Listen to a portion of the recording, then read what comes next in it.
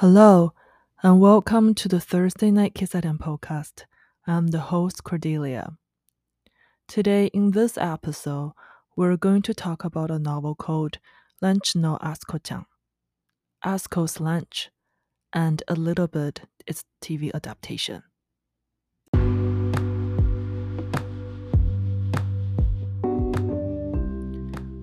The novel, Atsuko's Lunch, was first published in 2013 and written by Asako Yuzuki. 2 years later, it was adapted into a TV series and aired on NHK. There are 3 books in the series in total, and the TV show is only an adaptation of the first 2 volumes, which is Atsuko's Lunch and 3 O'Clock Atsuko. The last book of the series is titled Management's Atsuko. So in this story, Michiko, our main character, works as a contract worker at a company in Tokyo. In the beginning of the story, she has no personality and is always treated unfairly and pushed around by others. Her boyfriend breaks up with her because she is boring and never says no to anything. So after the horrible heartbreaks, one day, Michiko loses her appetite over her lunch, which was put together by leftovers. Her boss, Atsuko, walks by and suggests a week-long lunch exchanges between the two of them. So, which is where the story starts.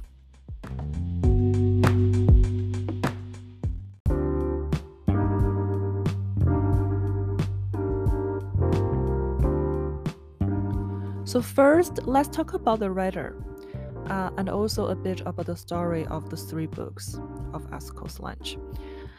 So after graduating from university, writer Asako Yuzuki, who is actually majored in the French literature and dreamed of becoming a scriptwriter. She first worked as a part-time at a TV show production company, then at a candy making company, and then as a contract tutor at a tutoring company. So while working at the candy making company, Yuzuki read the book Sugar Time by Yuko Ogawa, and she was very much comforted by the sweets and food in the books. Meanwhile, she kept on writing. She never stopped writing. In an interview Yuzuki did with the White Book magazine in 2011, she talked about her path to becoming a writer. When she worked at a TV show production company, she had experience producing a plot for Suspicion drama, where she learned that everyone could be trained to be a professional writer. So she was very pleased by that, and she studied very hard. However, but she was also tired of the rules and the limitation of script writing for TV channels. So soon later, Yuzuki decided to write novels, even though it was very difficult for her at first. So in 2008, Yuzuki won the O Yumimono Prize for the New Writers Award for a short story. At the same year, she debuted as a writer. Yuzuki loves to write and translate, as well as food. She was even an instructor at a pastry company at one point, right? No wonder so many of her books are about food or have connections with food. She talks about her time working at the candy making company. She said they worked so hard, and the food in the Sugar Time, that book, was the only comfort that she got at that time. So I think it is true that the art, especially literature, comes from life but also above the real life. So Yuzuki's previous life and working experience especially provides a lot of material for her to write later. With the dream of becoming a writer, Yuzuki lives as a writer. I mean, she lives and observes like with a camera, and the process those frames with a unique medium connected with food, self-care, self-love, and also human relationships, particularly the female relationships. So I think the hidden metaphors and ambiguities, which are very common in Japanese art and culture, which is make it hard to capture for the Western audience. It is true that in the East Asian culture, the direct impact writing or written in the black and white style has no meaning at all. Yes. So the good writing is not just about reasoning, but it's all about engaging thinking. However, Yuzuki's work is more, the in-your-face like vibe, I have to say.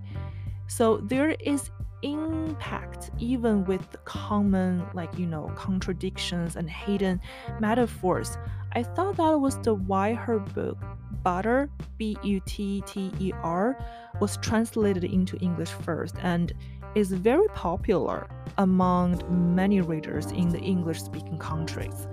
I heard many good things about that book.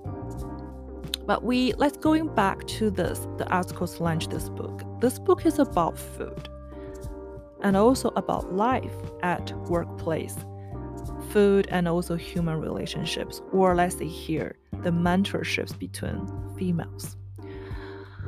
All those keywords point to another important topic of the story, which is nurturing. So let's put it this way. Food nurtures the body, and Atsuko nurtures the young Michiko. The heroines Atsuko and Michiko, they're so different, but also very fresh feeling characters. Each volume of this story is a collection of 4 uplifting stories, and which happened in only 7 days, and the changes of Michiko.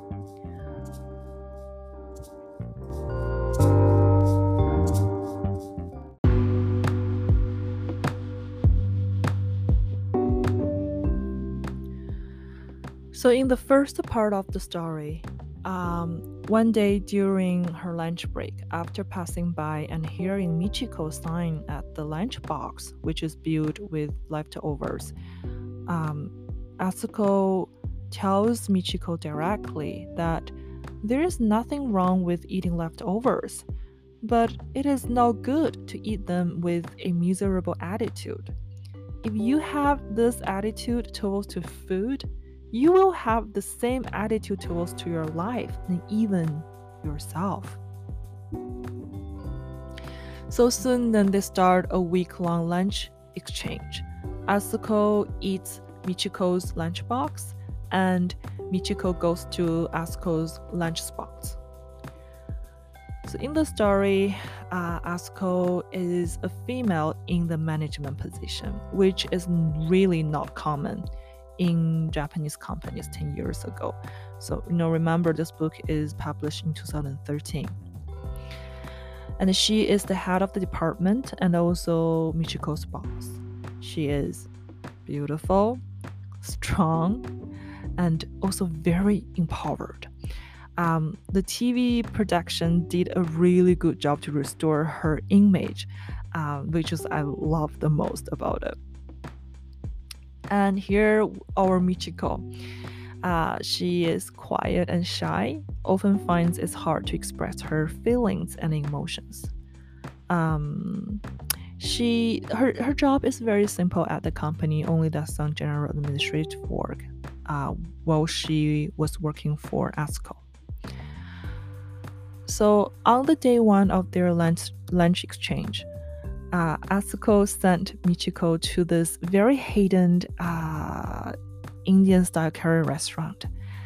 The food actually opened Michiko's stomach and also her eyes. Michiko's lunchbox that day was this high protein comboed with all the oily Western style food because she tried to please Atsuko, so she made all those fancy food, karaage, hamburg, or something that very fancy. But because of this high cholesterol in the food, Atsuko has to order the Japanese style food for the next day. And actually, that's when Michiko starts thinking about how to eat healthy the first time ever, and even gets a book on healthy eating on the way home in the bookstore. And on the day 2, Asuko sends Michiko to jog, to have a run during the lunch break, and also all the way to run from their office to a smoothie food truck. But on the way there, Michiko meets her ex-boyfriend with another girl. So she does not make to the food truck. She runs back to the office without having any food, felt starved and also embarrassed. And even says the first time no to when she receives pressures from Atsuko. Atsuko was very happy about that, and she even said something. Atsuko said, "There's only 2 syllables for no. Iya. Iya. Why it is so hard for you to say it? But I'm glad that you just said no. I'm happy for you." So on the day 3, with the accomplishment of saying no, Michiko challenged herself again, run to the food truck, and gets her body ready for a healthy and delicious smoothie and chicken wrap that day. And she also learned a little bit more about Atsuko. So on the day 4, Michiko makes a lunchbox by following the healthy eating book. She was sent to the top of the roof by Atsuko of their office building, and has okonomiyaki with a mystery like old man. She learns that from that old man there is not only one way to do things, and she needs to be more creative. Afterwards, she even works overtime for a project proposal and is able to say no to her jerk ex-boyfriend for the first time ever that night, loud and clear. Then, on the day 5, the last day, she hands in her creative project proposal, and also sent by Atsuko to help at the curry restaurant she went on Monday during the lunchtime. Besides serving the curry, she also makes food when the curry was sold out. After learning to be creative, she ends up developing a new menu for the restaurant. The owner of the restaurant was so pleased with the food that she made. Michiko learns the creativity can be found everywhere in life, and not just at work. So Atsuko does not say a lot to mentor Michiko. After seeing her potential, she pushes Michiko to learn through her actions. In one of the later episodes, Atsuko asks, "I know that you do want to change your life, so do you want to have a life change then? Then start with changing the food you eat. Our body is made up of what we eat. Means we are what we eat. And the same applies to our life."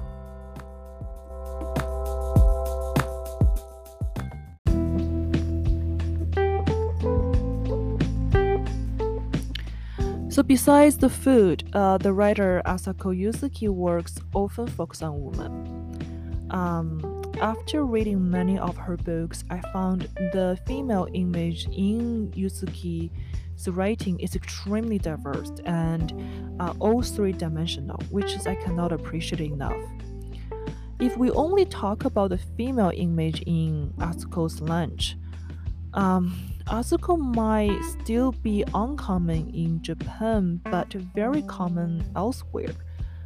At the Japanese book reading tracker website, Book Meter, Some readers comment that Atsuko's strength is still overwhelming to them. So my question is here, why it is still hard for people to accept a female with a strong personality in 2023? But on the topic of women in the management positions or empowerment, Yuzuki can be, also following the stereotype a little bit. For example, the Atsuko and other supervisor that Michiko has later in another department are all kind of like unpredictable and love to give young people a hard time, which I really disagree with. But in terms of the Japan's hierarchy social structures, it makes sense. It makes sense to them.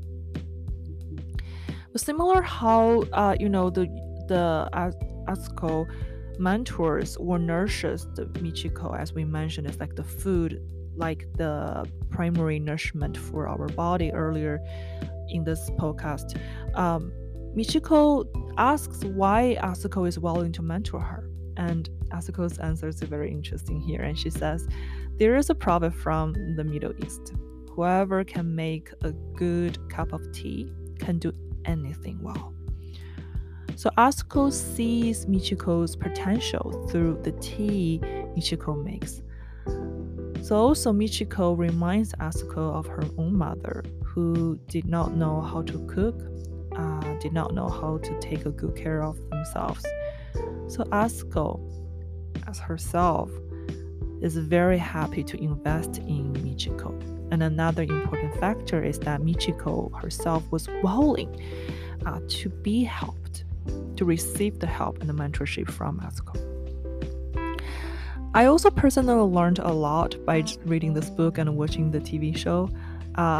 For example, I remember to consider every task for job, even if it's just, let's say, room booking or ordering takeout. They all have their value of doing it. I have to take everything very seriously. Or with someone ask a question that is too personal at a workplace, the best way to avoid it is to redirect the question back to the person. I think that's also pliable in the personal, like private setting or situation. With all the foster and cultivation from Atsuko, Michiko later gains the trust of her bosses, passed the exam, gained the confidence, and becomes a permanent employee at their company. Then in the third book, she actually does a great job at a higher ranking department in their company. So this almost perfect mentor relationship got me thinking, how often could that happen in real life? So because, first of all, as far as we know that there are still few female employees in management positions, right? And second, how many of them are willing to level up the younger generation, but not see them as a threat or put them down? Bully and gender and age jealousy are expected in any workplace and any professional area.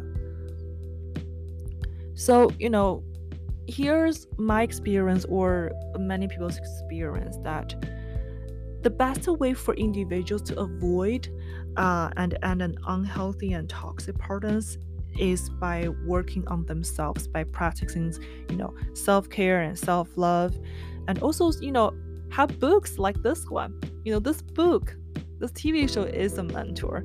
Atsuko is everybody's mentor, and to guide those who need advice on both professional and also personal development.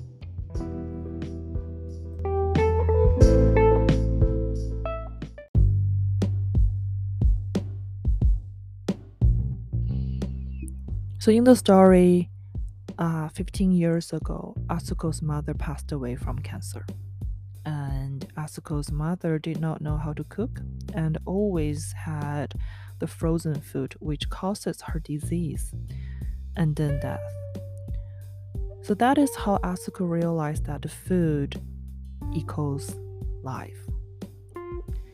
For Atsuko, thinking seriously about what to make and what to eat for lunch and having them that day is the first step of self-care. And also saying no is the first step in practice self-love. I believe my listener might already notice that the self-love and self-care are kind of different between the West and the East. In most of the TV shows and books we talked about in this podcast, that there is no easy solution. It sounds easy, but they're not easy. Or there is no extreme of doing or not doing anything to reach the goal to self-love and self-care. But looking at self-care tips online, we often it's probably very common to see the advice that seems almost everywhere. Eat well, exercise, sleep, go out, and of course drink more water. But here's one core thing that I found is missing. Without practice self-love, the self-care does not exist. Practice self-love is not being selfish, but it's learning about ourselves and creating the necessity for ourselves. Most of the time, only we create the space that we need for ourselves and seek the balance within our own body, the consequences like the self, things we have, self-judgment, like being harsh on ourselves. We have to find a balance within our body. Then we can help and give love to the outside world and other people. I learned this from Atsuko, because in the book she says this, that if you don't even know how to love yourself, you won't be able to receive or deliver it to anyone else. Yes, she is definitely a very strong, she has a very strong personality and a strength in this book, for sure.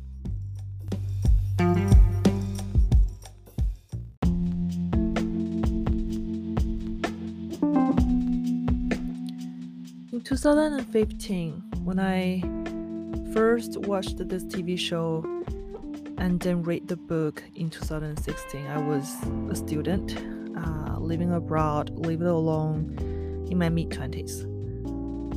I took on, I think, 5 part-time jobs that time, and then went to school full-time. And it was very bad and crazy. The idea of self-care and self-love did not register with me.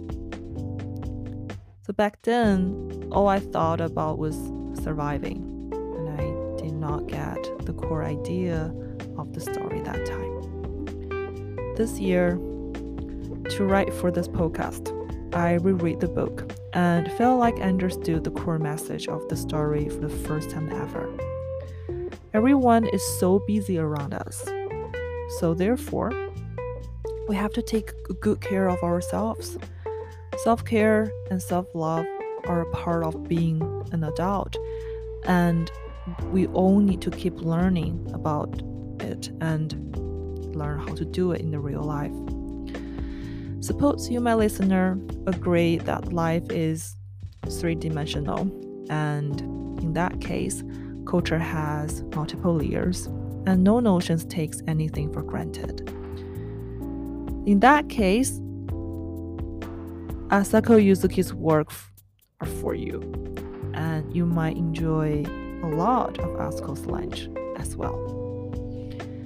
I hope you enjoyed this episode, and for tomorrow's lunch, maybe try to make something good or healthy, or go somewhere affordable and delicious. This episode is edited by Grace and written by me, Cordelia. I also translated all the dialogue that I mentioned in this episode from the Japanese. Talk to you soon in our next episode.